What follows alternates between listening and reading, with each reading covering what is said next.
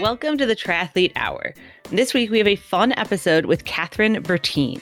Now, if you're like me, you've heard of Catherine because she spearheaded the successful campaign to get a women's Tour de France race, now a one-day event called La Course, which she also raced it. And she produced the documentary Half the Road. She's been an editor for ESPN, writing their popular column on trying to make the Olympics. In any sport, any country, just go out and make it happen. Something she actually lived through, too.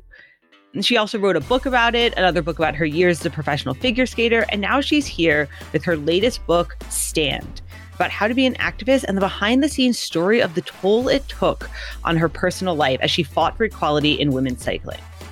But what you might not know about Catherine is she started out as a pro triathlete before switching to cycling.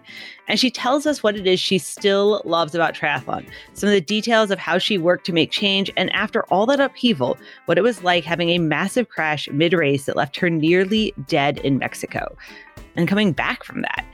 It's an interesting conversation because Catherine is always an interesting person.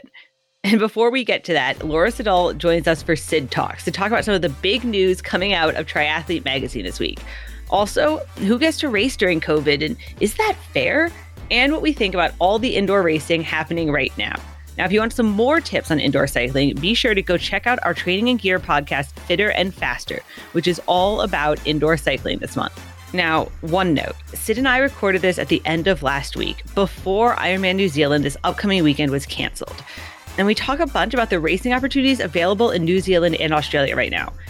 And they do have a lot more races than most places in the world. But, of course, they're still dealing with the last-minute COVID cancellations just like everyone. So take that with a grain of salt. Now, all of that after this short break. You see recording? Yeah. Sweet. Okay. All right, we're back with Laura Siddall for Sid Talks. And Laura, I know you had some questions for me about our big news this week. Pocket Outdoor Media, which is the parent company of Triathlete, also owns Women's Running, Velo News, Backpacker, Yogurt, a whole bunch of stuff. We bought Outside magazine this week, and we have now rebranded as Outside. And I know the reason this kind of like came up on your radar and a lot of triathletes' radar is obviously to buy Outside takes some money, a little bit of money. You were searching down the back of the sofa, were you, for that one? Yeah, is that the one?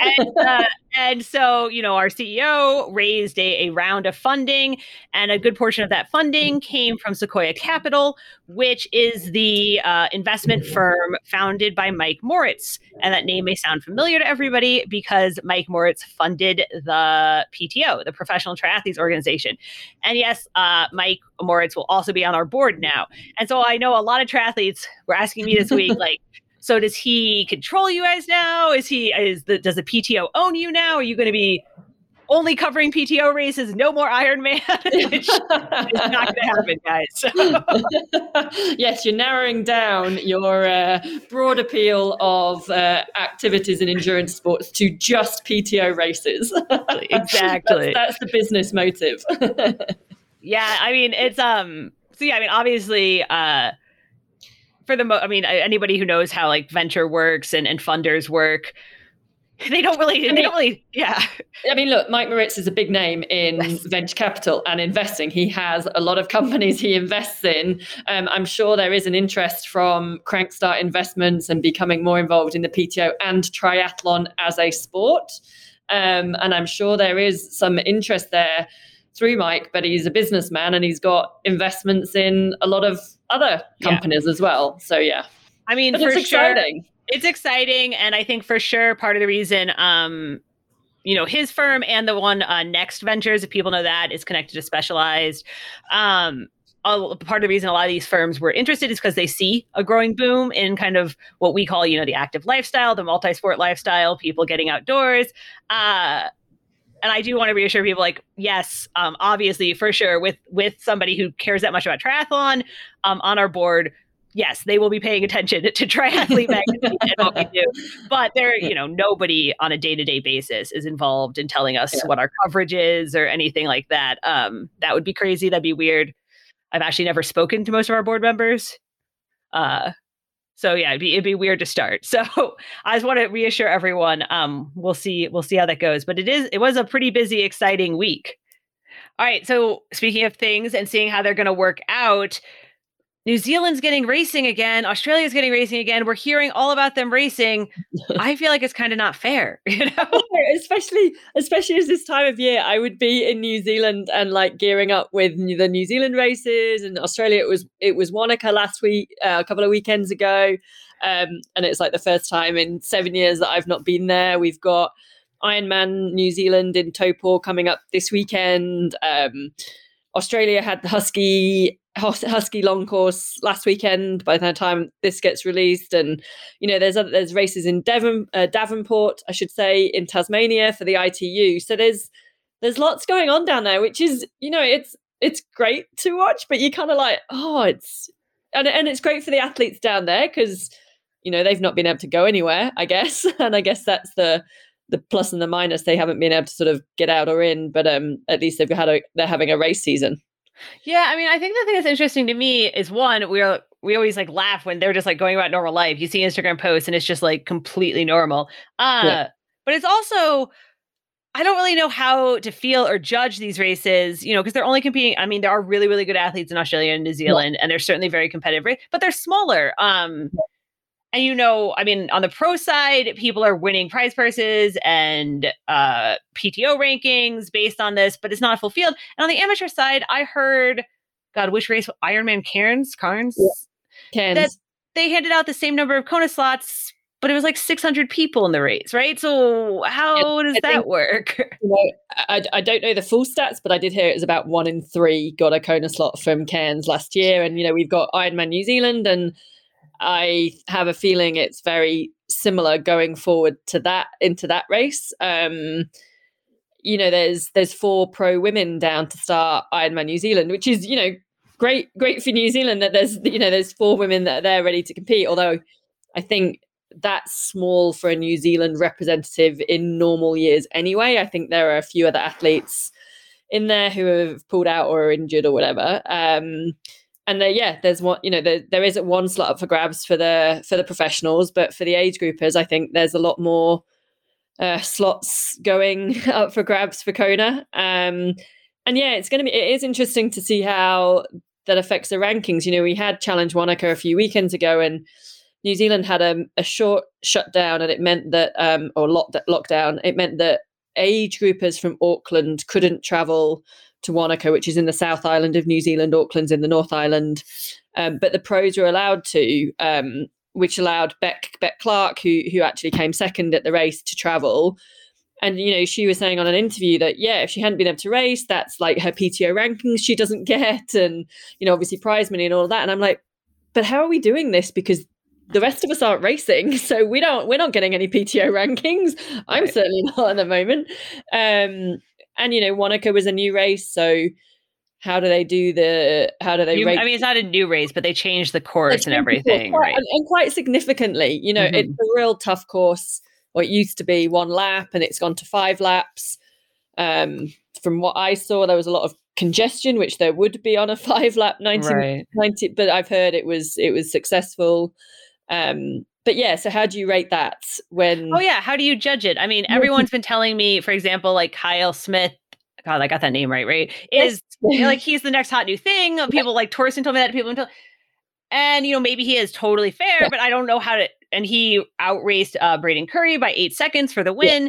But I don't know how to judge that when he's only racing in New Zealand, only racing against Australia, New Zealand fields. We haven't seen him at an international level yet. And so it is really hard to kind of judge. Or have we seen him in a race where he's got other athletes about him? So he's won his last 5 70.3 or middle distance races. And I do think he is a real talent and someone that we do need to look out for. But the way he wins the races, he's a ridiculously good swimmer. He's got an ITU background. He just bikes from the gun. And then sort of his running. He holds on. He holds on is what you're saying. Yeah, he holds on. I think that will improve. But he's won his last few races in that same fashion. And the last couple of races, he's had Braden Curry running him down where he's like got off the bike probably with like a 3-minute, maybe 4-minute lead, and it's come down to like 8 seconds at the end. And Braden, we know, is no slouch athlete. He's one of the best in the world over the half and the full distance as well. But it'll be interesting to see Kyle. Yeah, like how do you compare?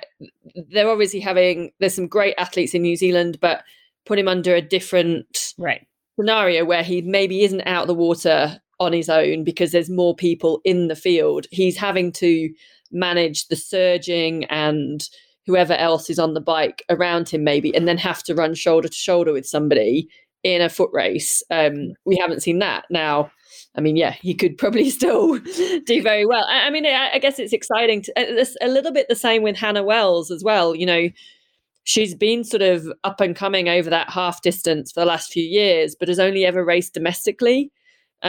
She didn't go over to Nice, I think, when the last 70.3 Worlds was. So we haven't seen her really race outside of New Zealand. She's actually going to debut her full distance in Taupo, and will probably, with the greatest respect to the other women, with greatest respect to the other women, will probably win on debut and get a Kona slot. Right. It's an interesting. She's again a fantastic athlete, and it'll be great to see her when the world opens up and put her in with another race. And I still think she'll do very well, but yeah, it's hard.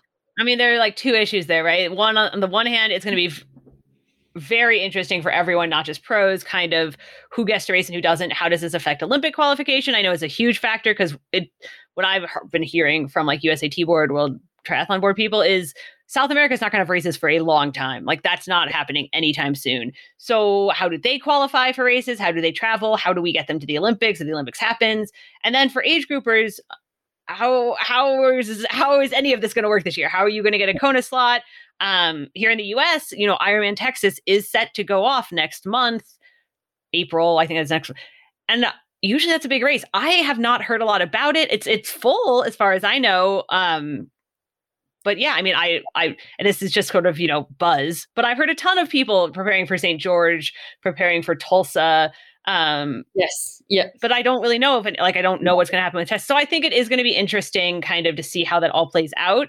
And then, you know, the other half of what you're saying there, we do get kind of used to racing locally, racing in our hometown. It's comfortable, it's nice. And then we have to go to Kona or go to another place or fly, and it's a different ball game, you know?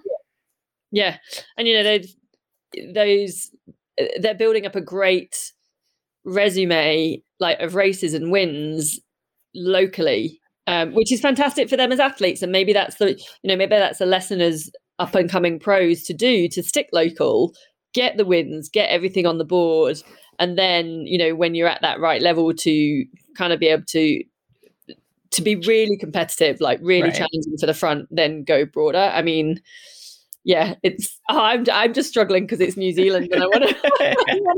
And you want to go. It's last weekend in Wanaka, everyone was sending me video messages from like my homestay kids, and I've got a friend that does the adaptive race. She's got a form of cerebral palsy, and she was in one of my race suits. So as she crossed the line, she said her mum sent me a video. I'm bawling my eyes out, and I'm in Boulder now, and it's snowing, and it's summer over there. Right. Yeah. It is snowing.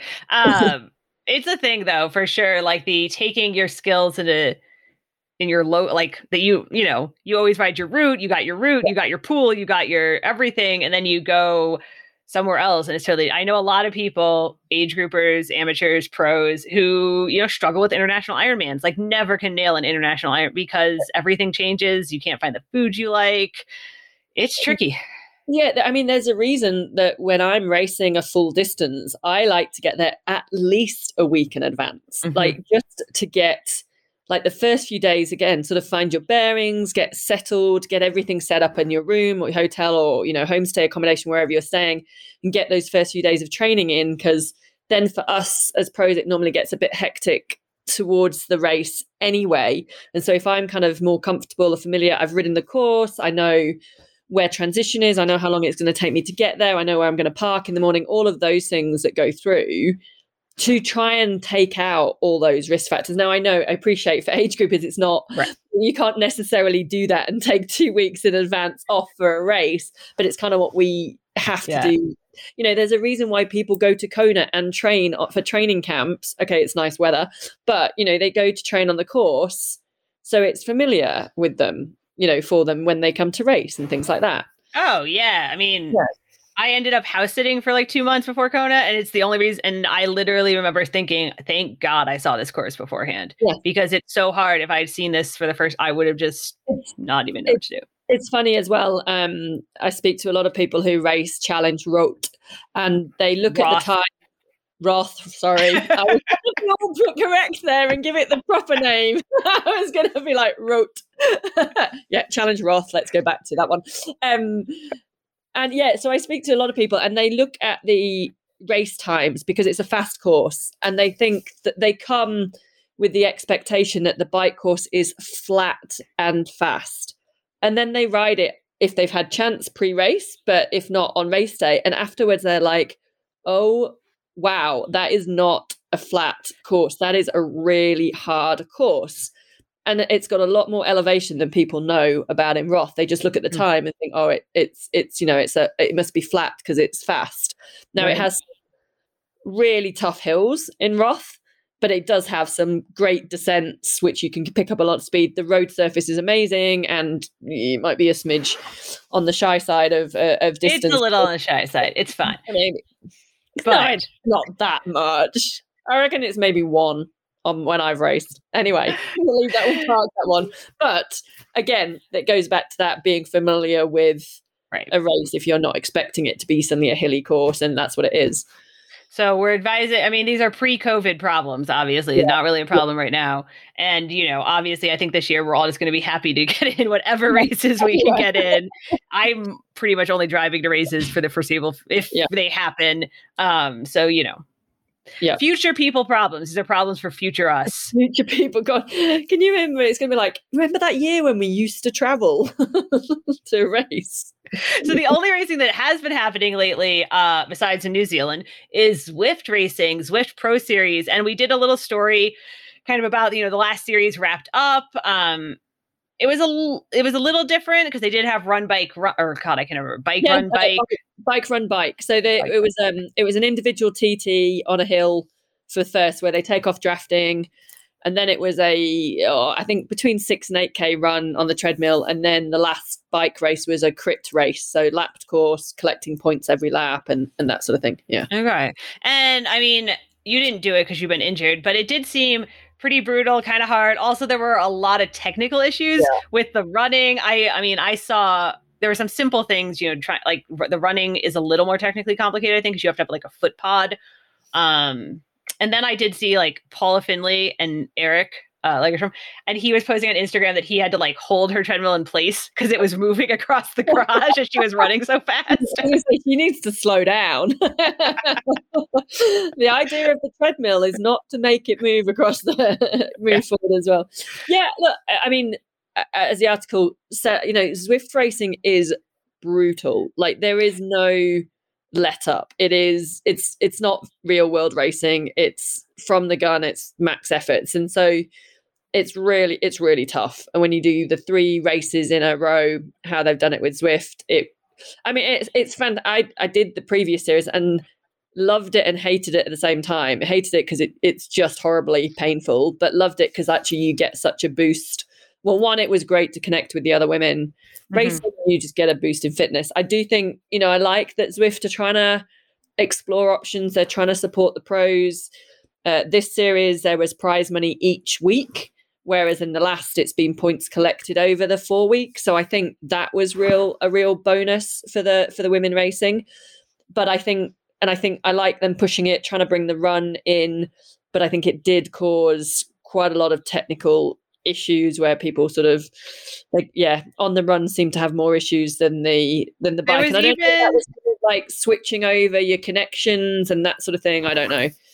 Yeah, there was even one guy. Oh, I'm like somebody emailed me about all this. There's one guy who missed Oh, Anthony Costas. He missed the run because he couldn't transition his like tech fast enough, but then missing the run actually left him refreshed enough to win the second bike. So then he ended up fighting new strategy.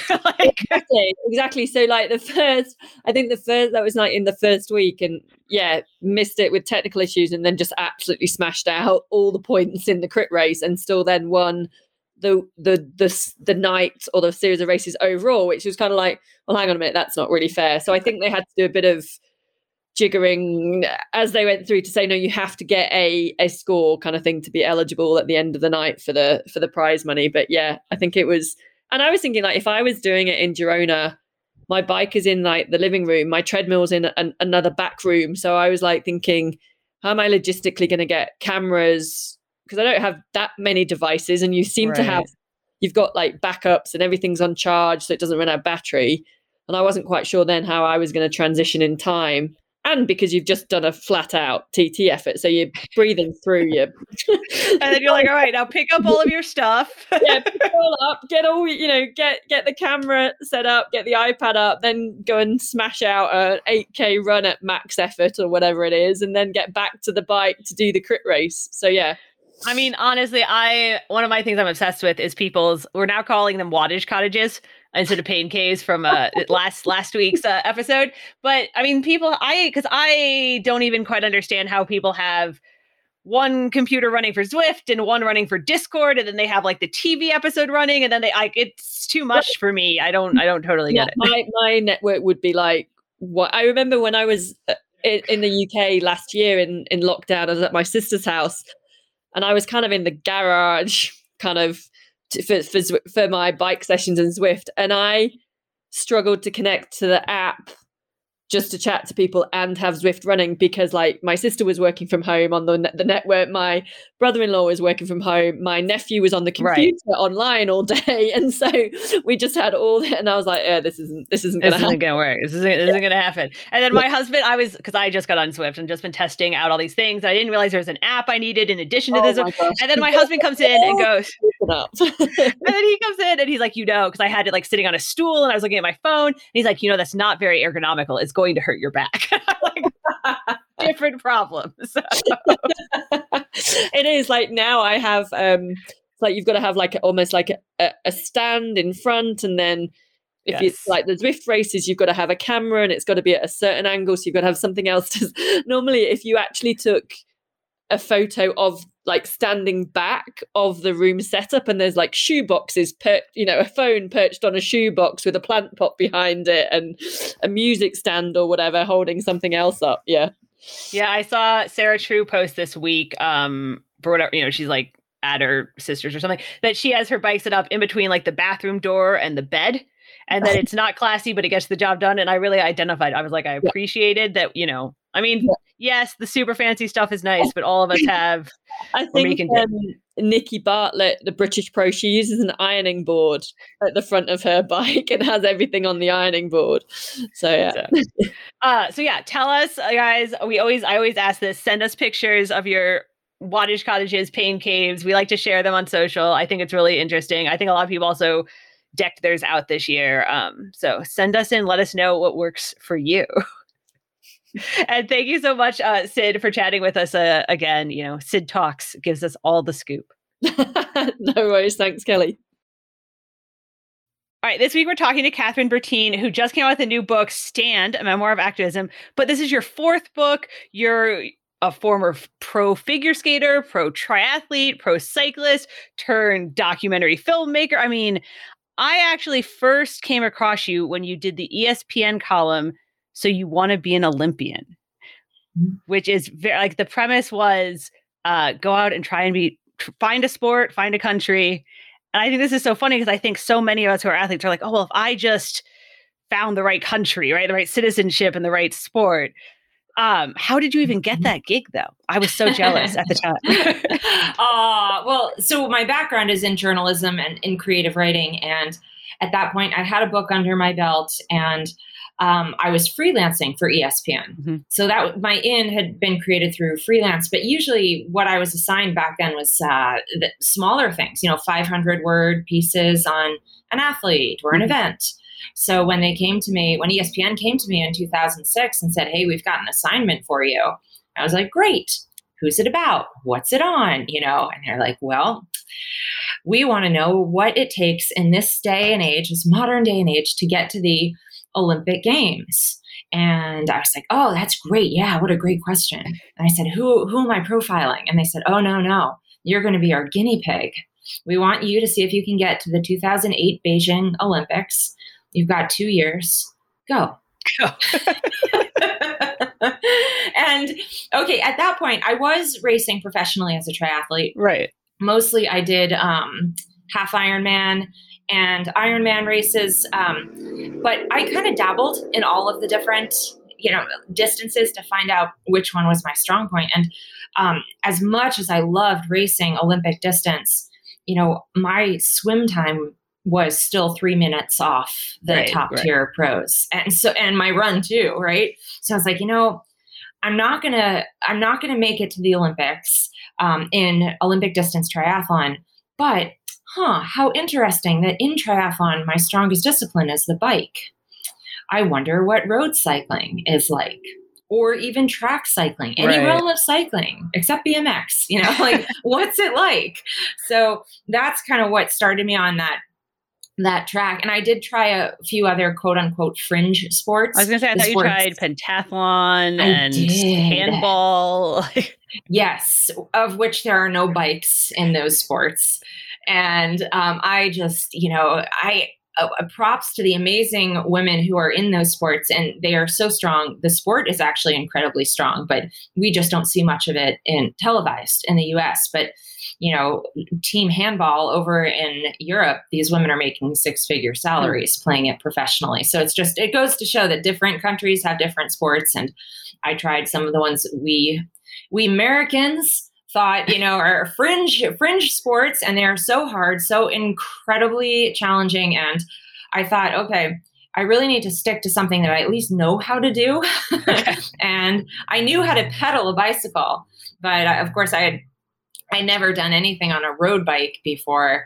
Triathlon and the TT bike is very, very different. And so I was like, okay, well, I guess I got to see what this is all about. And along that journey, I'll spare you. I mean, it's all in the book, As Good as Gold, right? Because it's a long journey. But what happened, spoiler alert, that I did not make it to the Olympic Games in what ended up being 18 months racing my bike. But what happened was I came actually quite close to qualifying, and I fell in love with cycling. Right. So when the journalism assignment stopped, I was like, oh no, I'm still going. Like, this is amazing. And because I had access to races, I was usually guest riding and trying to work my way up to that pro level. I thought, like, these women are amazing. I think I might be able to make it to the professional ranks. And I want that. That's not part of the journalism. So let's see if I can get there. That wasn't an assignment from your editor.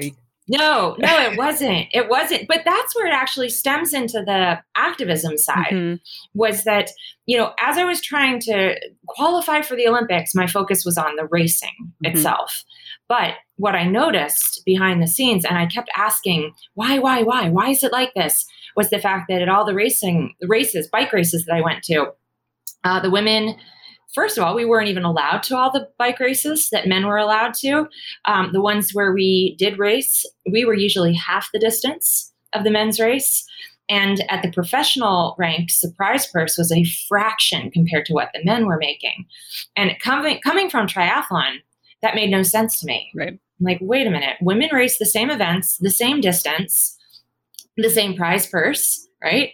And it made no sense. That it would be like having Ironman for men and half Ironman for women. Right. And I know there's a growing debate over, like, some of the women's event, heptathlon, for instance. Like, we don't necessarily want to change that and lose all the history. There's definitely, like, a growing debate around that. But cycling has this, like, weird history of the women do lesser events. They don't have a 3-week tour. They don't have that many multi-day events, period. It's very weird. It is. It's weird, and sometimes that's the paradox of tradition. Is that you want to celebrate that it's been around forever and how wonderful, but for those sports that don't adapt as they grow, then that tradition becomes oppression. Mm-hmm. And this is a perfect example of how and why that is. Whereas triathlon, which is relatively young, especially Ironman, what is it now? 45? 40 years. Yeah, 40 years. Okay. Yeah. That's right. I'm 45. Okay. I knew it was somewhere around there, but that's pretty darn young for a sport. Right.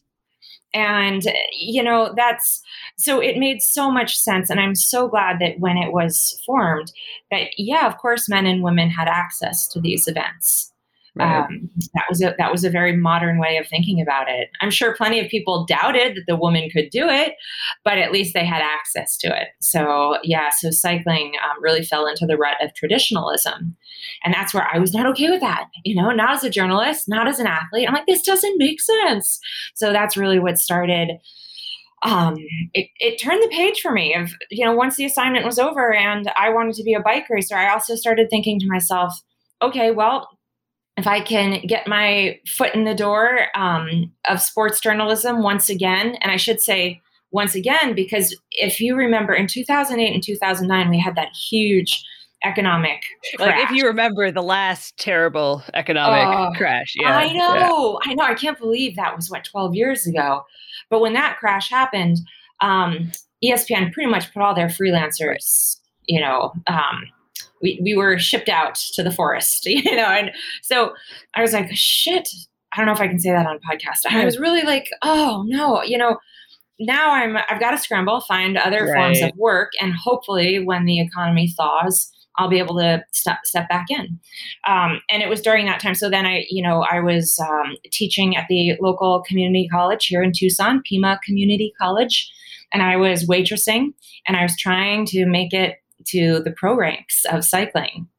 And then I thought to myself, well, if I can get to the pro ranks and if I can get my foot back in the journalism door, sports journalism, then I would have quite a platform to be able to advocate for change.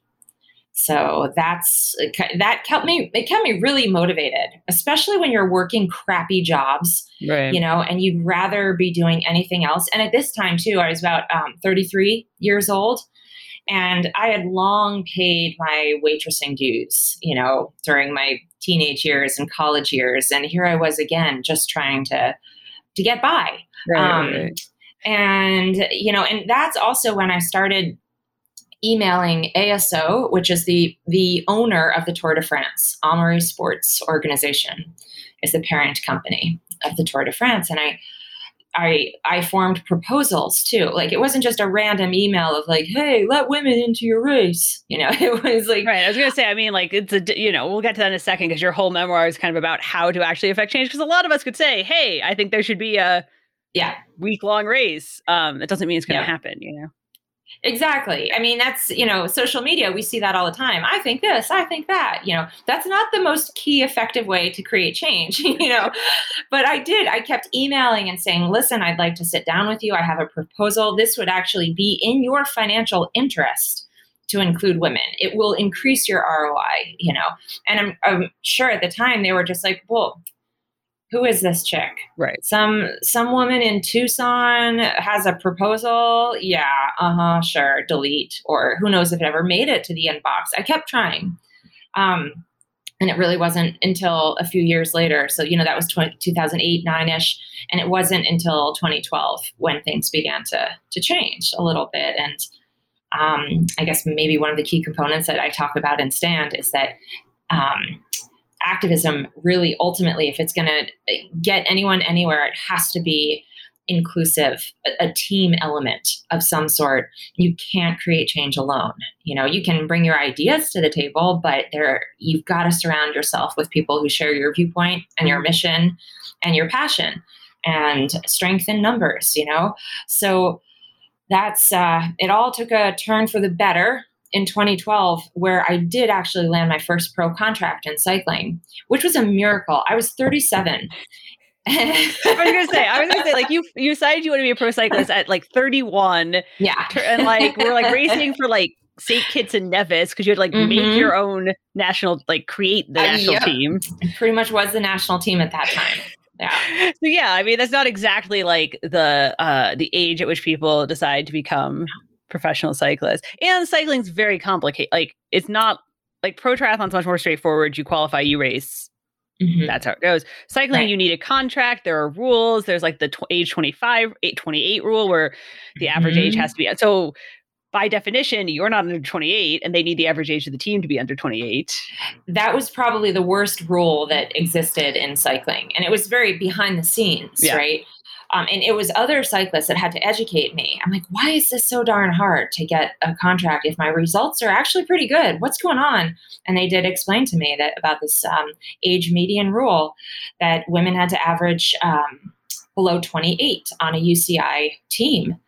And that made no sense for so many reasons, but specifically science was proving that women excel at endurance events in their 30s, even 40s. And Kristen Armstrong had already won, I think by that point, 2 Olympic gold medals in the time trial.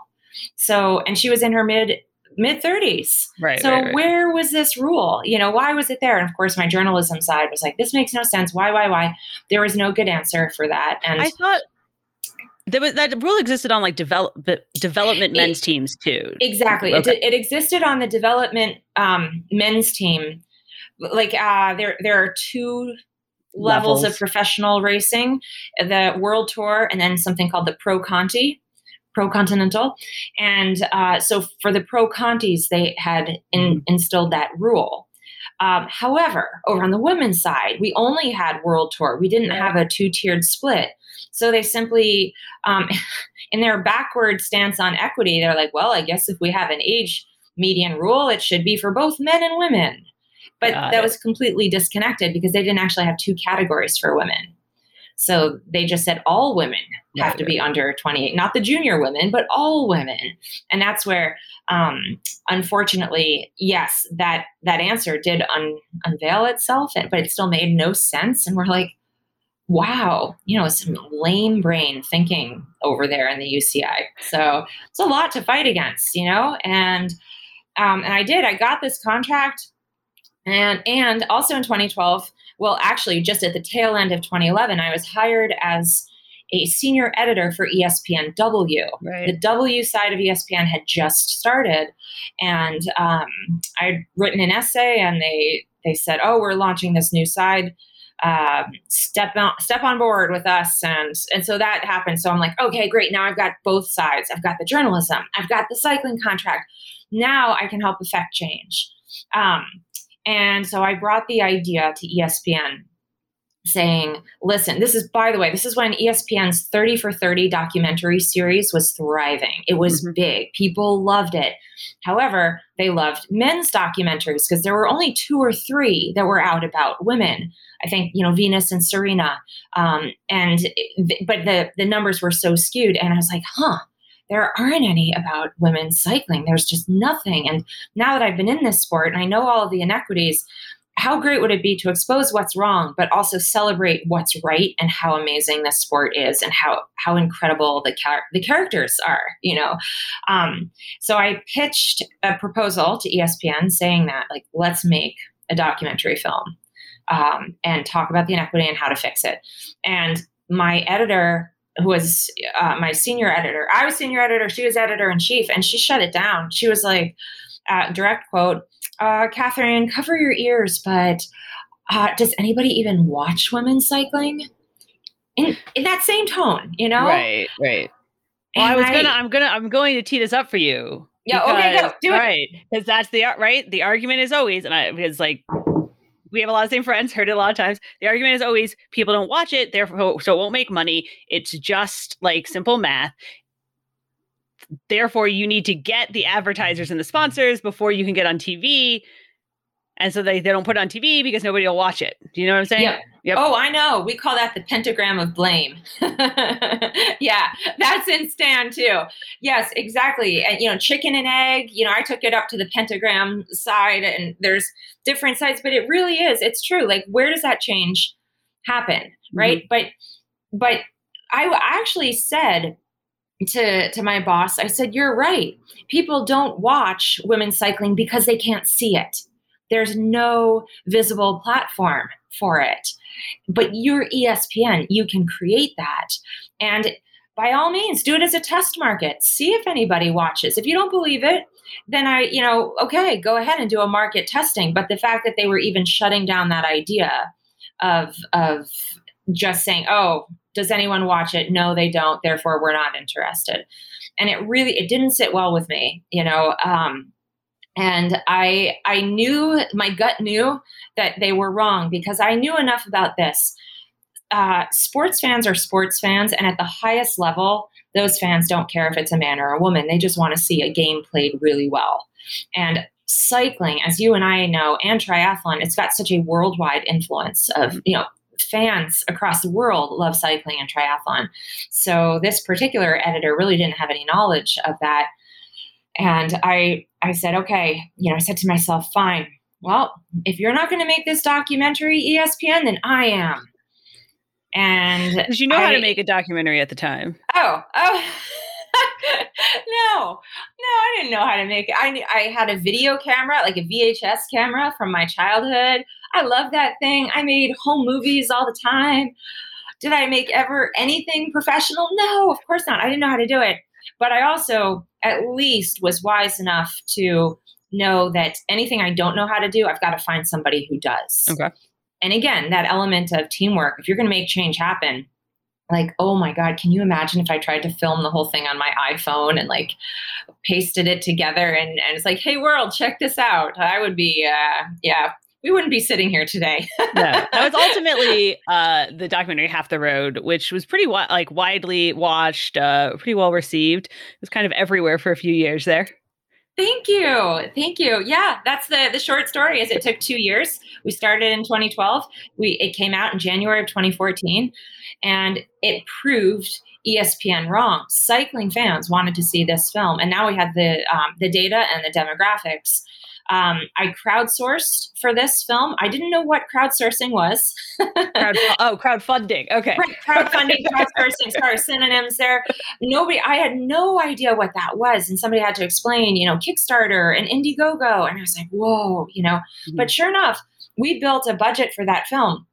And it was made because we had, we reached, donors across the world, 16 countries with an equal split of male and female donors supported Half the Road. Again, showing like, look, this isn't some women's film made by a woman director. Like no one cared about that. It was about, the sport itself. So that was awesome. And even to this day, here we are now, 7 years later, I still receive royalty checks, small, but I still receive royalty checks because people are still downloading Half the Road because it's relevant, and we actually, when we debuted in 2014, we got picked up by a distribution company because they saw the value in it.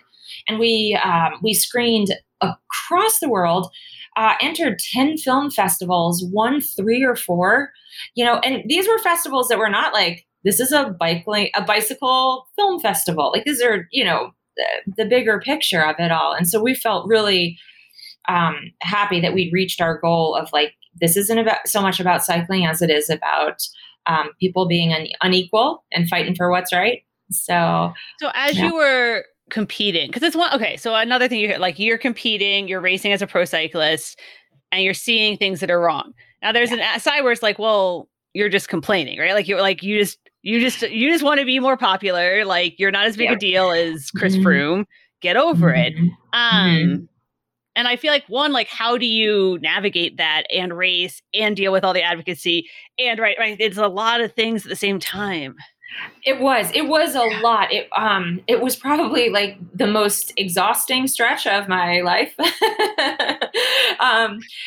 I think what kept me motivated was because we kept gaining traction. More people were like, you're right, this isn't right, we need to fix this. Of course, along the way, though, there was so much opposition and pushback that I wasn't prepared for.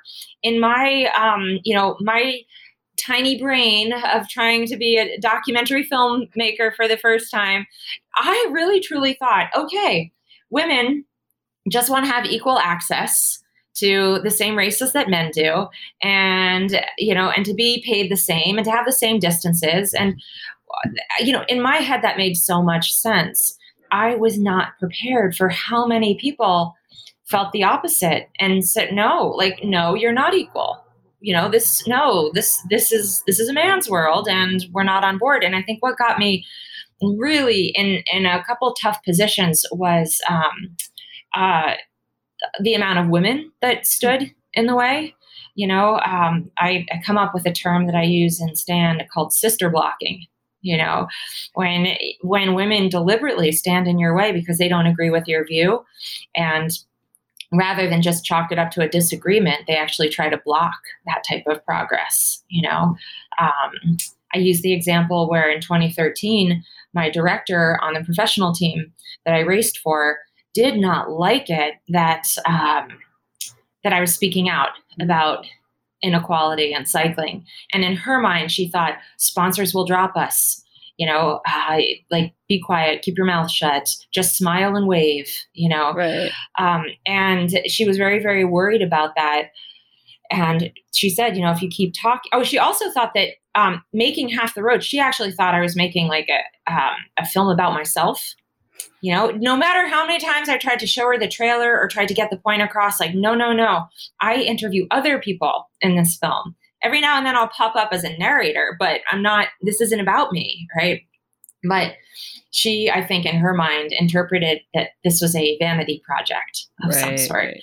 And oh my gosh, Kelly, it's so hard to ask somebody to see or visualize something that is being made. It's not done yet, so they don't actually have any sort of tangible or visual proof, but you're asking people, just trust your idea, trust your mission. Mm-hmm. And not everybody will, so she took that road and said, if you keep talking about this stuff, I'm benching you, right? She did. You didn't race. I raced once in 2013.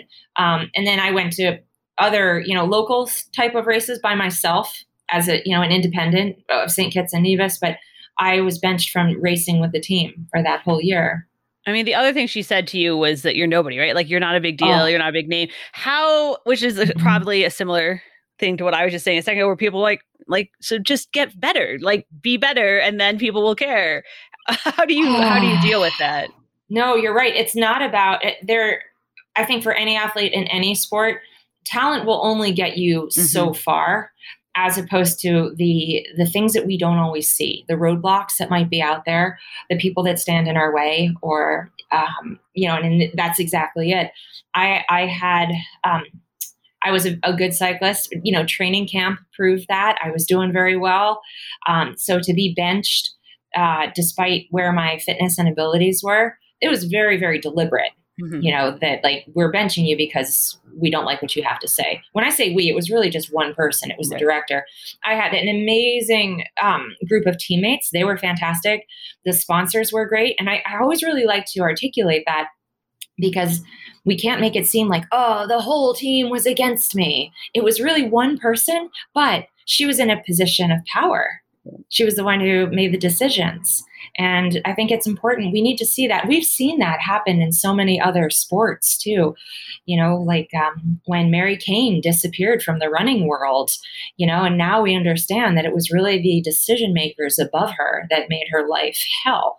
Right. And it wasn't like, all of a sudden she had no talent. It was the very, very opposite of that. So yeah, I think it's important for us that maybe keep an eye out on our favorite athletes and check in on them. Check in. Exactly. It's one thing if somebody broke their leg. Okay, now we know why you're out for the season. But if they're, maybe it's good for us to take a deeper dive and find out what's going on. Another thing though, with a lot of the really top performers, I talk to a lot of a lot of pro athletes, is they don't want to get involved in things that are going to drain them emotionally, mentally, spend time. They're I don't have the energy and time to spend on that. I need to just focus on training, right? They don't want to get distracted. And so on one hand, how did you do that? How do you keep training and not get distracted? And you also got some pretty big names. You got Chrissy Wellington to pitch in. You got Emma Pooley, which is Marianne hard. Vos. Yeah. That's right. Yeah. Well, that was the nucleus of our pressure group. We called ourselves Le Tour Entier, which means the whole tour. Women should be at the whole Tour de France, right? And that's actually where the whole teamwork element comes in, is that during making, while we were making Half the Road, I interviewed Chrissie Wellington. I interviewed Marianne Vos and Emma Pooley. And for those who don't know cycling, they are both Olympic champions and world champions multiple times over, right? And y'all know Chrissie. So, I mean, when I interviewed them, I asked every single person I interviewed, do you want to see women race at the Tour de France? And the response was an overwhelming yes from everyone. But I knew we were onto something when those three particularly said, yeah, this is insane. I can't believe, they were very, very vocal and supportive of it. And I said, okay, maybe ASO wasn't listening to me when I was pestering them, but I think they just might listen to the four of us. And that is where we banded together and we created the petition on change.org. And it wasn't just like saying, oh, yeah, women should race at the Tour de France. It was a petition, but behind the scenes, it was a website, a manifesto. What we were asking was a meeting to sit down with ASO and say, hey, we're not asking you just to change this race. We want to work with you and help and make it better and make this, a unified effort. And that's when the petition took off, and almost 100,000 people signed it. This was also a really big deal. Change.org was still relatively new back in 2013. And it was a little bit more effort. Today, you can just hit click, right. Yep, sign, right? Back then, you had to enter in a few more data points. And so to get 100,000 signatures was a huge deal. And since I had the demographics to that, I saw the same thing that we saw for Half the Road. It was worldwide participation in this. It was an equal split of men and women. And the majority of the people who signed that petition weren't even fans of cycling. They were just fans of equality. And people would comment I don't really even watch bike racing, but what do you mean there are no women allowed at the Tour de France? I gotta tell you, that probably is not a good way to start to try to give it to ASO. I don't even watch bike racing. You want to be like, but I will watch this one. Yeah, exactly. That is very true. But we also took the bold move of checking the box that every time somebody signed the petition, ASO would receive an email. So that was really fun. Chrissie and I had a great back and forth about that because she's like, I don't know, they might get really annoyed. And I was like, I sure hope so. So they did, they got annoyed, but in a good way. And eventually that amount of pressure from the world responding. And then of course, thank God the journalists jumped on board on our side. They started pestering ASO, well, what do you think about this petition? What is your feedback? What are your comments? And for 2 straight months, no comment, but behind the scenes, we did secure a private meeting. I saw a secret meeting. Oh, the secret meeting. Yes. I always say it with a French accent. Sorry, it's terrible. The secret meeting. And ASO issued a gag order on us. They said, yes, we will meet with you, but no one can know about it.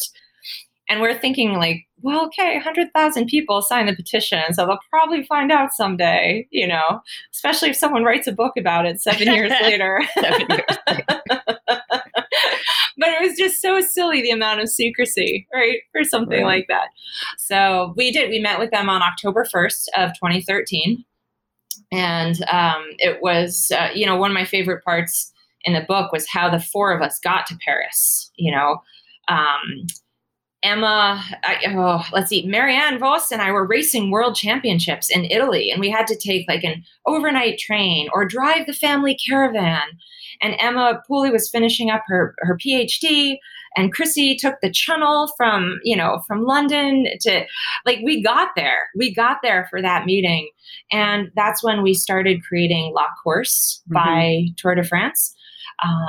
And everything was behind the scenes, but this is very apparent in Stan that we did the lion's share of the work, but the amount that we had to convince them that people wanted to see this race was a shock. So it's kind of a combo of all. It's like social media pressure, the petition, the documentary, getting big names on board is key. Yes. And then you have to make an actual proposal, right? You can and then you have to go in like lots of meetings, many meetings. I'm trying to think about public shaming helps. Like there's like a lot of steps, right? To all of this. And I always like to use the term public shaming, but also benevolent shaming. Right. Like, an embarrassment that will work in your favor as opposed to name calling and, being, childish and angry. Instead flip it. So, like, shame on you, ASO. It's 2021. What are you doing? And make an actual point, a valid point that, the return of investment for this race was that, shame on you for not starting this now. Let's make it work together. Numbers. Numbers, exactly, rather than just venting. And that takes work, because what we all want to write is, oh my God, you guys are so dumb. Like, just put the race together, and it's okay to feel that on the inside, but you gotta, get it out there. So even the Tour de France petition itself, I think we did something like 7 or 8 drafts before we felt that it was absolutely perfect.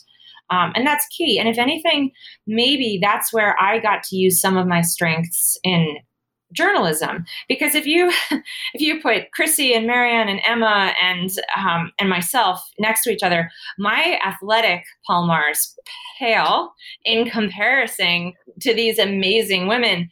And they brought their visibility, their voice. They're all so very, very smart too, right? They're amazing. But if anything, I had the capability of organizing, writing the first drafts, getting everybody's opinions, writing the second drafts. We did that as a team. And then also very much, the organizational aspect for me, that's a strength that I have.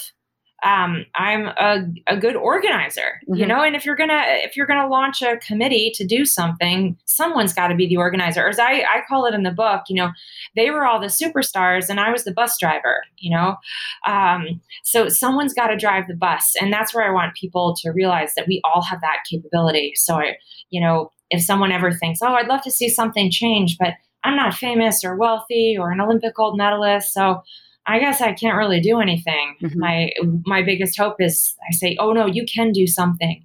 You can be the organizer, the recruiter, the bus driver. There's a role for everybody that feels that impact of wanting to make change.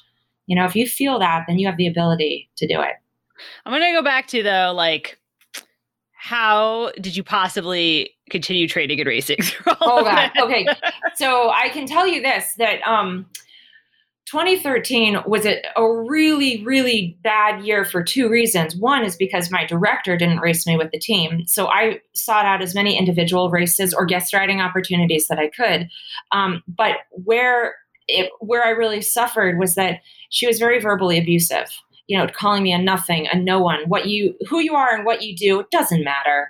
And even though I was at that point, I was 38 years old, but it really hit me. Even though I'm a grown adult, I still felt like a little kid just being told, you suck, basically. And I raced that way. My confidence was shot. I was trailing along at the back of the peloton, not because I was weaker as an athlete, but because I really kind of ingested that idea of maybe I don't deserve to be here. I don't belong here, because that's what I had constantly been told. So, that was a really crap year of racing. I still went out there. I had some good results here and there, but I know that it wasn't, I never imagined at the start of the activism role, standing up and fighting for what we believe, that it would have such a negative effect on my training and racing. I thought it would be the opposite, know? Yeah, I thought maybe that empowerment feeling of like, we're doing stuff, we're getting it done, this is amazing. I had a bunch of life hurdles that were coming down the line in 2013 and 2014. Those 2 years were relentless. And it took a lot of rebuilding emotionally and physically to get back to where I was able to have my best season at the ages of 40 and 41. So I did make a comeback from that, but getting over that mental barrier of thinking you're a no one that took a lot of work. Yeah. I mean, it's very optimistic of you to think that it was going to be empowering. I would have been like, "Ooh, this is going to be rough." And I think, you can in the beginning, when we're all racing in whatever sport we do, and the going gets tough, your brain is either going to say quit or no, you got this, right. And so I think that's what my brain was trying to do. Like, oh, this is challenging, and and I feel like shit, but I can do this. I got this. I just didn't prepare for how exhausting that was going to be, physically or emotionally. I mean, obviously you're kind of known for, Bicycly wrote a profile of you around a few years ago. You're kind of known for figuring out a way, right? Like you were supposed to run in college. You didn't like the coach. You learned how to row. You rowed instead. You were supposed to be a professional figure skater, and the company went under. So you were like, screw it. And you went with Hollywood on Ice instead, right? Like you just kind of make it up and figure it out every step of the way. But a lot of this book, Stand, is kind of about all this stuff. Like you were this huge public figure, and that was like your MO. But there's all this stuff going on, right? Like you had severe depression, you went through a divorce. Like there was all this stuff going on kind of behind the scenes that I don't think you really wanted people to know about at the time. Because it would have affected the whole perception. You're right. At the time, obviously I'm comfortable talking about it now, 7 years later. And right. But that's also why it took me so long to write Stand too. I had to get to that place where I was able to be like, okay, step onto that vulnerability tightrope. But until then, I think part of the struggle was when you have that public persona of like, oh, okay, I stand up for justice. I'm strong. That's one face. But the other face, the other side was the fact that I was truly flailing in my personal private life. And I can't say that I consciously made this choice, but I must have said, like, just push it down, push it down. Don't let what's happening in your private life affect your public gains in activism, because this was all happening during the year of 2014 when Half the Road had just come out.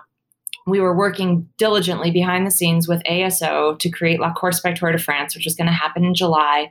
My book, at that point, that was my third book was coming out. So it seems like this amazing year of progress for visibility of women cycling. And and my husband left unexpectedly in the middle of all of that happening. And it was such a shocking situation that it sent me into a tailspin of depression. And I actually like to talk about this point that, in my generation, we were kind of brought up, no one talked about mental health or depression, or if anything, depression was always seen as something that was clinical, something that you take medication for, and it's something that you're born with. And that is a type of depression, but it's not the only depression that's out there. And there are so many branches on the tree of depression. And what was affecting me, or what was happening to me, was very much a situational depression. The loss of a marriage, the unexpectedness of everything happening all at once. Something that I just wasn't prepared for in any way or shape. So what people aren't educated enough, and especially myself at that time, was that situational depression can be just as deadly and dangerous and devastating as any level of clinical depression at its lowest. It's all just a different term, but a very same affliction that can happen. So, but I was like, well, I'm not depressed. Right. I don't have a diagnosis. I'm not depressed. And it wasn't until later, where it kind of came to light. And like, no, I'm in a bad way, that's we talked about that in the Bicycling Magazine article and the book, and I think it was the Bicycling Magazine article that maybe gave me the courage to try writing a book, because I do talk about that. I talk about a very, very near brush, or near miss with suicide. And I was so scared to talk about that in the article, but when I did, I got the most incredible feedback from total strangers who were like, "Oh, thank you for talking about this. I thought I was the only one." Really? And that really flipped the switch for me to say, "Oh my God, okay, maybe maybe we need to talk about this more. And maybe when we put that vulnerability out there a little bit, people won't feel so alone. So that's kind of where we went. We Right. being the voices in my head, and I, we decided to make a change. Do you think it, I mean, I don't know the answer to this for sure, but do you think it's more common with athletes or not, especially at like a high performing level? I do. I think whether a high performing level or whether professional or amateur, that doesn't matter as much as the fact that athletes are driven people, Right. and then the higher that drive, the more competitive. Absolutely. I think that there's a direct connection between mental health and the physical prowess of an athlete. I really do think, and hopefully those levels stay very, very balanced. Mm-hmm. So I don't want that to come across as like, oh yes, all cyclists and triathletes are depressed. That's not it at all. But it's saying that I think we all have on the spectrum, if we can put our body through 140 miles of racing, then I also think that we can put our minds through incredibly difficult challenges, whether we want to or not. But there's a definite direct connection where we're willing to push with our body, then our minds probably have that amount of depth to them as well. And I don't know about you, but I've certainly seen plenty of cyclists and triathletes who are running from something. Yeah. Mm-hmm. Oh yeah. Like I feel like I was always saying, yep. Yep. And that's not a bad thing. It's only dangerous if that person just keeps running and never actually sits and says, you know what? Okay, I am running from something. Maybe I need to think about this. Maybe I need to reach out and find some other sources of help rather than just a 20-hour bike ride. Maybe there, and we're all guilty of that. I talk about that in the book too, how during the toughest year of 2014 and 2015, I very much used riding as a tool to try to cope, either to think things through or to sometimes numb the mind, whatever it was. There was definitely a direct connection happening there. Yeah, one of my coworkers at Trail Runner likes to say running is not therapy. Like it's good, it has lots of tools, but it's not the same thing as an actual mental health professional. Correct. Working with you. So. Absolutely. Oh, yes, absolutely. You also wrote in the book about, so you go through all this stuff, finally Latour, I was going to say Latour. What happens? You get to race it, and like, oh my God, everything's amazing. You go and you do this bicycling article, and you're like, surely between now when we did the whole interviews and when the bicycling article comes out in 3 months, nothing else crazy will happen. Surely. I've paid my dues, right? Yeah. And then for people who don't know, you had a terrible crash, massive brain injury. Like they thought you were dead. Which is just like, to me, it's just sort of like, wow, this is just another thing on top of everything. It was the ultimate, I guess, I can't even think of the right word for it. And that's a lot for somebody who's a writer, but it was, the ultimate, the pinnacle, the turning moment of sustaining this crash, which I have to say, because people always ask, they're like, well, do you remember the crash? And no, I have no memory of the crash itself, but I have a very good account of what happened from what was told to me. And I'll give you the short story, this was in 2016. And by the way, I'm also having my best year, my best season. I had turned from using cycling as like a coping mechanism to something where I now was back in love with the sport. I was racing. I was so strong too, from all the years of triathlon and cycling, finally culminating in this, what was the best fitness level and strength. So and my frustration, I was using that in the best way. Like I was channeling it in the right direction. So 2015 was a great year. The start of 2016 was also a great year. And I was down at the Vuelta Femenil in Mexico, UCI race, and when you're in an Olympic year, racing is always feisty. Right. And when you're in the last mile of a bike race, it's always feisty. So, crashes can happen and it's routine for that to happen. But what's not so routine is for the level of severity that goes along with these crashes. And apparently a rider who's just ahead of me made a move, to kind of attack and move up the side, and then changed her mind and swerved back into the peloton in what was obviously a very dangerous way.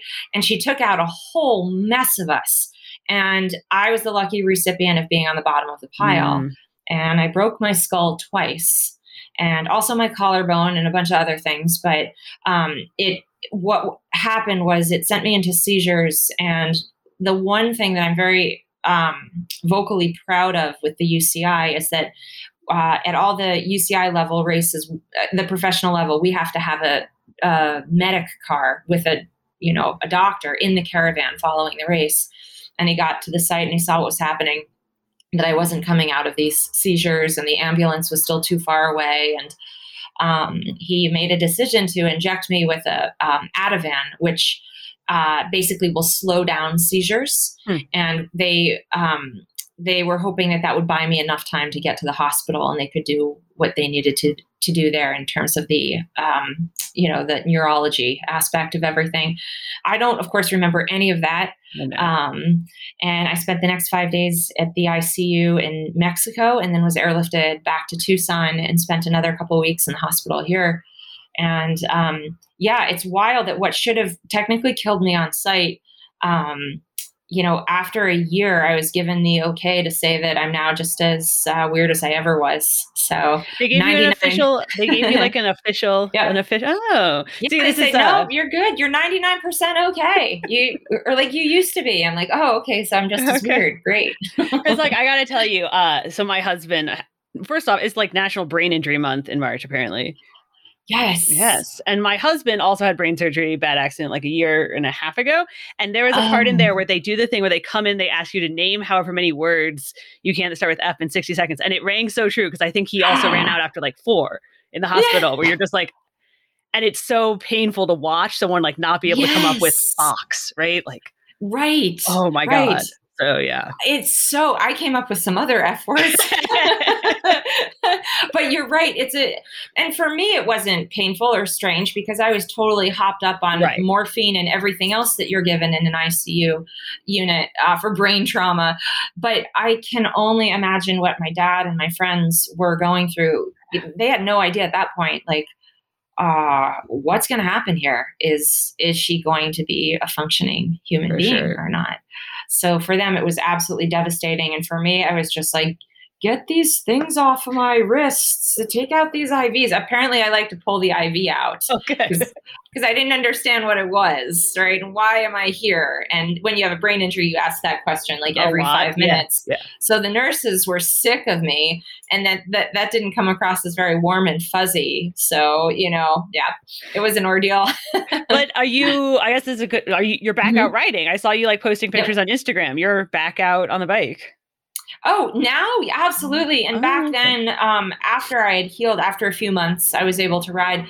It doesn't freak me out at all riding a bike. Because that crash was so race specific. A lot of people will ask, are you afraid to ride your bike, or are you afraid of cars? And those were not factors in what happened that day. And had they been, then maybe I would, but no, what I really wanted to do was just to be able to get back onto the bike and to, I wanted to race again, just so I didn't have to end my career on a brain injury. And that actually happened in late 2016. So I did get one last race, and I was a lot more conservative. Yes, very conservative. Yes. And my teammates were great. They were like, no, we get it, and we're just happy that you're here. And so it was a nice moment, a nice way to do it. And I know that not everybody gets to do that. And I really feel for the athletes whose life is altered and their careers are cut short because of one race or one game, whatever it might be. It breaks my heart. Yeah, and obviously we're learning a lot more about brain injuries now. It's it's actually like a fascinating field of just everything we've learned in the last 5 years, even. It's crazy. So it is. I will always put in a plug for Concussion Legacy Foundation. I pledged my brain there. Notice I say pledge, not donate, because people are like, well, how are you living? Like, how does that work? I'm like, no, I still have it right now. I pledged it. so that they'll get it when die. Right. After I die, it's all theirs, But what I love about Concussion Legacy Foundation is that they are being very vocal about those about traumatic brain injuries and CTE, and they're putting it out there like, hey, bad stuff happens, and let's make sure that we know the warning signs, or we fix equipment, et cetera, so that we, lessen these chances of anything happening. And I, to me, that's such a great group of activists, who are not willing to be like, oh no, just wear a helmet and everything will be fine. Yeah, that's not always going to work out. But you had to write this book then while you were like not allowed to look at screens for a while. I know like because I've watched somebody go through like writing a book would be very tough to come to like do on a brain injury. Yes. Yeah. My writing life, I knew I wanted to write the story, but here's why it's good. I didn't succeed in writing in 2016 was because I needed the whole storyline to marinate and to really take the time. And I think in 2016, I also wanted to prove like, no, I'm okay. I'm going to be fine. Everything's okay. But brain injuries do take a long time. And I wasn't allowed. Doctor said like, you have to limit your screen time each day. And I did. So I started a little bit before the accident actually happened. And then I didn't go back to that until 2017. And then in 2017, I wrote what I consider the worst draft ever. And I think it's very important to acknowledge that, because I thought that I could write the book. I thought I could write Stand as like a manual. Like, here's what we did to affect change. So do A, B, and C, and you'll be an activist and it'll be great. Right. And it was the worst draft ever because there was no human connection. There wasn't anything that was really interesting or formative in there. So I said, okay, there are a lot of good key points in here, but if I'm really going to write about this story, I need to hopefully try to be brave enough as to put the reality in. What really happens when we stand on the front lines of change is that our personal life and our private life and our public life, they all get braided together and you can't separate them. When you fight for a cause that is so near and dear to your heart, you take that with you, and crazy things happen along that journey. But, rather than scaring people away from activism, what I'm hoping is that, and why I dived into that during that draft was that maybe people will be able to relate to this. And also anything that I did wrong, it'll give them a clear indication, like, don't do that, and anything that I did right, maybe they can use that to their extent in the future. So that was the motivation. And that was really 2018. I'm like, okay, I'm going to write the really scary, truthful stuff. Yay, vulnerability. Blah, blah, blah. You did put a manual at the back, though, that is like, follow these 10 steps. Well, it's like 20 steps. But... Was it 20, 22? I think it was around there. Kelly, I put that at the back because I didn't want to be one of those annoying books that like lists all these bullet points in the middle of a book, like, and makes me sound like an expert. I'm like, no, I think I should show everybody all my faults and flaws, and then they can decide if I'm an expert at the end. Okay. I'll do it that way. And I felt like, as from reading that, only a lot of those points only really make sense after you've read the journey. Right. So I could easily allude to those. But I wanted people to at least take away this manual at the end and be like, hey, if you're going to go, step on that tightrope and dip your toes into the water of activism, then at least use this as a guide of what to or not to do. And just like final nail, you didn't have a publisher for the book either. There was nobody who wanted to, they were like, no one wants to read this. So you also started your own imprint, I never know, whatever that's called, and then publish your own book. Yep. Yeah. Oh my gosh, Kelly, I have to tell you, thank you for bringing up this topic because it's, I think it's really necessary to talk about the fact that publishing this book was almost indicative of the entire storyline of fighting for change. So to fill you in, my first 3 books were all contracted through traditional publishers, Random House, ESPN, Little Brown. These are big publishing names, right? And in the normal world, if you continue to write books, it's supposed to be a step ladder or stepping stone. You move upward. You've already proven that you at least have the ability to put something slightly worthwhile out there, right? So, and I have an agent. I have a literary agent. I had all the boxes checked. So when we turned in the book proposal, so it's not the finished book, but it's here's what started, here's what it's going to be. And that's usually how a writer gets in advance. So they can sit down and complete the draft as a, paid job, really. So, we brought the proposal to all of those big dog publishing companies that had faith in me in the past. And we actually took them to 25 different publishers, and they all turned it down for the same reason. They said, they were kind and saying, oh, okay, well, Bertine can write. All right. But we don't want this. A book about women who stand up and fight for change, it won't sell. It's not marketable. Nobody's reading that. There's no room on the shelf for this. And we were baffled because if you happen to think about, 2018. Right, in the last few years, yeah. Our social and political climate was proving that, the very opposite, that actually people do want to, fight for change and or know what that's like. What is it really about? And women's rights, et cetera, all of that.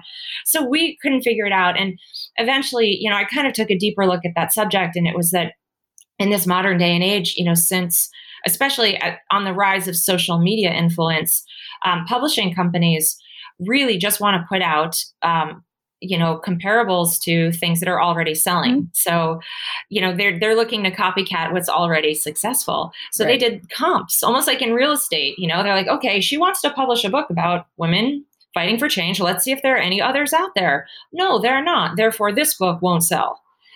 Rather than being like, hey, this is different. This is original. Let's try it. Right. So after, it's one thing if you get just one rejection like that, but because they were all saying the same thing, I'm like, no, this isn't okay. So I had 2 choices. One was not write it at all.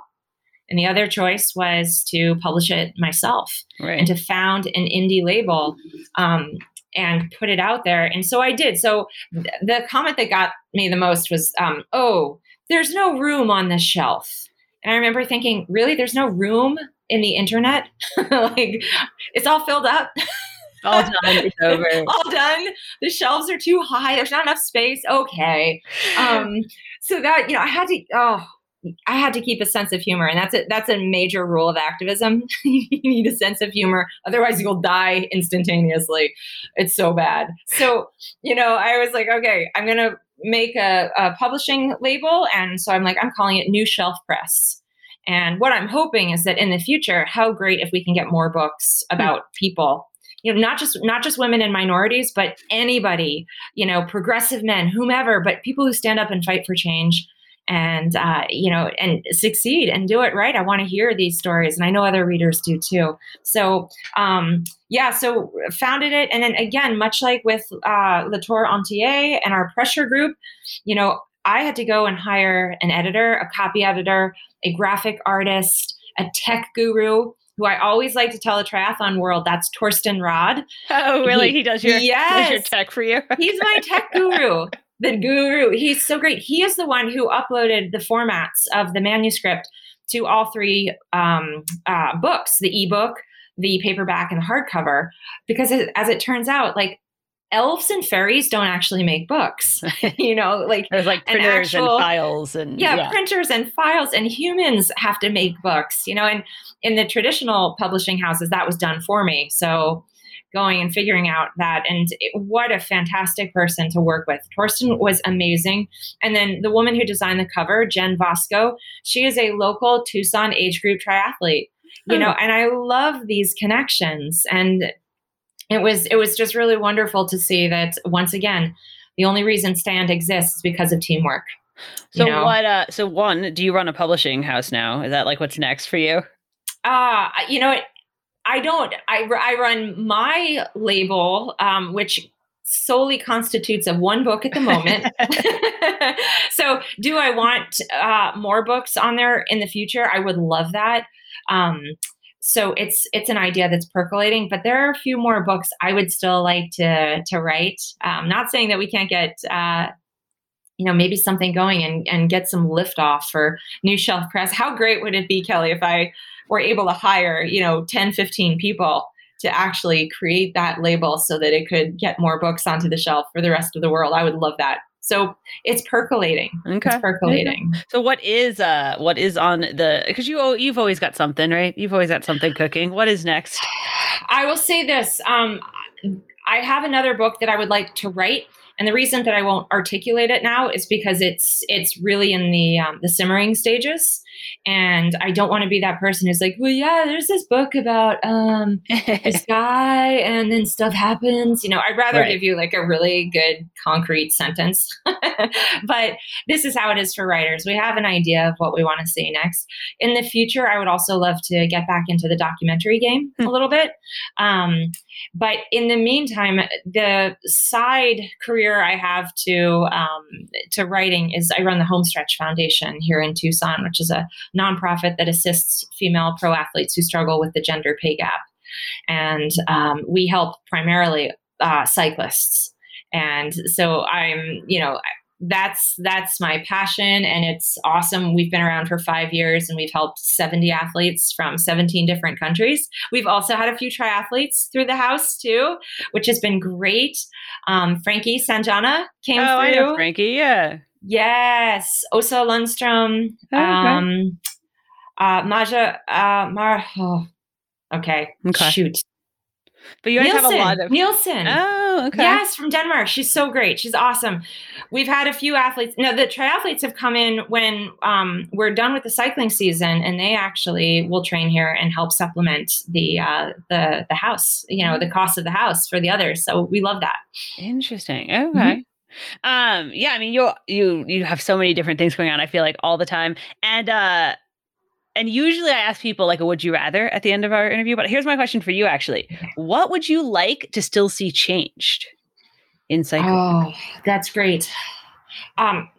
Easy answer. I would like to see more media coverage that is publicly accessible. Okay. Media coverage has to be the next step in terms of locking in the sponsors and the value.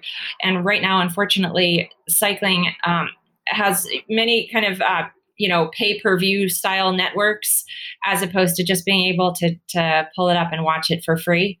And I'm hoping that we can help bridge that gap a little bit. So yeah, media is a big one. And obviously the Tour de France, the pressure is on, and we've kept the pressure that they need more days added to La Course by Tour de France. So those are I guess those are A and B, but they're kind of part of the same answer. Awesome. Well, thank you so much for talking to us, Catherine, and good luck with everything.